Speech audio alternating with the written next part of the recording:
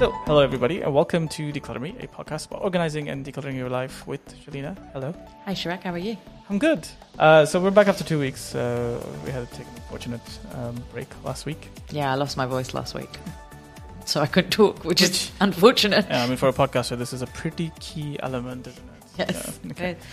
Right. So that's what happened there. So today we're gonna talk about our follow up to the episode with Tilo. Yes. Which obviously we want to discuss genders, men and women, Men, and that kind of thing. mostly, yes. So let's talk about that. So you interviewed Tilo. Yes. And why don't you let's just summarize for the listeners what the episode was about. So it was about men. I have dealt with men before. In an organising and decluttering point of view. That's such a funny statement, right? Like, I've dealt with men before. I've dealt with men before, yeah. Yeah. No, I mean from an organising and decluttering point of view. And working... No, I'd hope in every point of view by now. Yes. Yes. And working with them there's a different perspective. Working with them, there's a different way of working with them, a methodology and the way their mind works from the moment they call me to the moment we work together. So I wanted to know more from a male point of view of why they think, why men behave like this, why they do what they do. So Tilo was great because he explained how they work and that they're more very systematic and very logical. They're not like, he gave broad sweeping generalizations, which we gave a disclaimer on because that was going to happen. But it was good to have that confirmed that yes, they are very systematic, they're very logical, there isn't an emotional attachment to a lot of things. It's more about how is it going to make it easier for them. Yeah, so I think he was trying to, I think, just kind of give us a kind of an idea of like what the major differences are, because obviously there's a lot more nuance to that. I thought it was really interesting, right? So one of the things he said was men tend to want professional help in the decluttering space when they feel like they're going to have difficulty finding things. Yes, yeah. Whereas for women, it was more about the perception. So I don't like the space around me, or someone who might be visiting me is not going to like how my space looks. Yeah. And so it has to do a little bit on that side. And for men, it's more like, I don't really care what someone thinks of what my space looks like, but when I have trouble finding something and I'm feeling, that's when I feel the hoarding. Yeah. And it's an interesting kind of contrast in terms of just, I guess, how the different brain spaces work anyway, right? Yeah. And he used examples from grief. So he deals with a lot of people who have lost their other half. So then they have to deal with things like household chores that they didn't have to deal with before. And that's a very common thing. And especially for the older generation, like we call them the grey pound at home. Like the grey pound is strong, it's the grey pound. Yeah, so it's OAPs. There's a brown pound, the grey pound. They've got a huge, a lot of money. They've retired. They've got a good retirement package. Oh, okay. They have the good life. They have their wives there to do, and the husband and wives have been doing things, but they have set roles in their life. And then suddenly, if they lose their partner, they have to deal with the other half of things. Right, so stuff that they don't tend to get used to or have just not had any reason to deal with. Yeah. And then, then they have to start dealing with it. And then it's trying to find the documents or find how to do things, like where things should be in the kitchen, where they should be in the pantry, which is what Tilo talked about, dealing with that kind of thing, like how much do they need of rice and, essential items that they didn't think they had to think about before.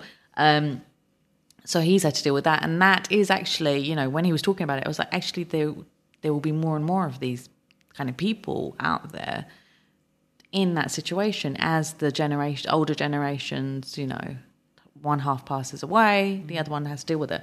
And you see a lot in Europe because there is a bigger, older population, going on right now. You remember the Marigold Hotel and Judi Dench had to deal with the internet? Yeah.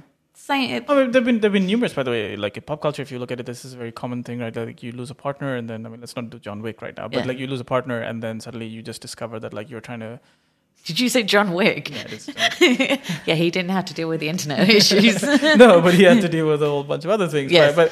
But the thing is, again, it's this thing where you're kind of now just taking over the whole picture. Yeah. And oftentimes, of course, we've talked about it from a concept of Swedish debt cleaning, where we've said, the people who are left behind kind of dealing with stuff of the older generation, younger to older generation.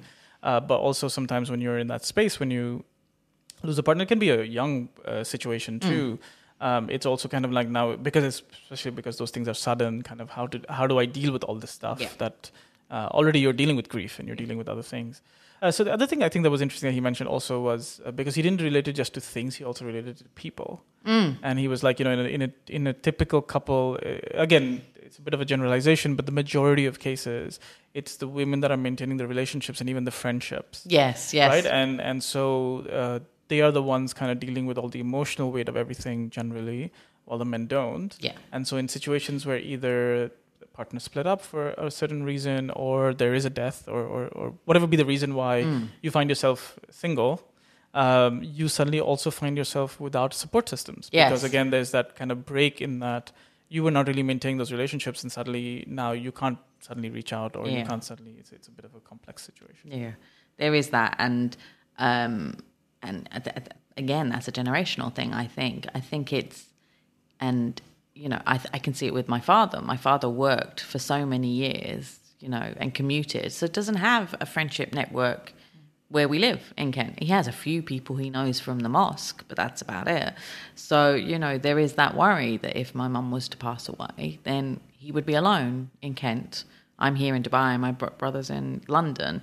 So there is that. And then men find it more difficult then to deal with the things they have to deal with on a day-to-day life, but they find it very hard to reach out because they haven't needed the support network and they haven't had to rely on anyone except for, their other half. So to suddenly have to say, can you help? That is, that can be a barrier as well. So I think it was great talking to Tilo because we got to talk about, it's not just organising and decluttering. There were psychological things, that aspects of, for men, that just I didn't realise we would have to consider, when working with them, when, helping them to organise. So yeah, that was fascinating to talk to him about that and to find that out. And then there was one last thing but this is from your experience more than Tilo's, which I think is also an interesting one, where you run into this kind of gender issue, which is the indirect one. Yes. So you have the women that contact you sometimes, but then you have a very defensive partner step into that picture and be like, hey, I don't know why you're here. I don't know why you're doing this, or please don't touch my stuff. Right. Yes. So there's another, that's the other side of it. So I think what Tilo, and I think Tilo helped explain that typically this is the reason why the women tend to reach out to professionals more often, because they are worried about perception. They're worried about the feel. And so I think they start much earlier because the feel goes bad quickly, right? When something is disorganized. But for men, it's like, well, I don't care if it's disorganized, I'm going to find my things. So they don't care so much. And so it happens quicker. But then the male or the partner comes into the picture because now this new person has entered their space. Yes. And also it's a monetary thing as well. They're like, why are we wasting money on this when we can be spending money on... Don't say sneakers, don't say sneakers, don't say sneakers. Cars. Or holidays. Sneakers. Holidays is fair though. Yeah. Cars, okay, fair enough. Yeah. But, just silly little gaming. They spend a lot of money on gaming. Yeah. So, and it's whatever makes you happy. But with me and with the men in my clients' lives, when they see the after and see how things have changed for the better, then the light bulb goes on. And when they see the stickers and they see where everything is labelled, then they're like, this makes sense. Yeah. But they want to see the after.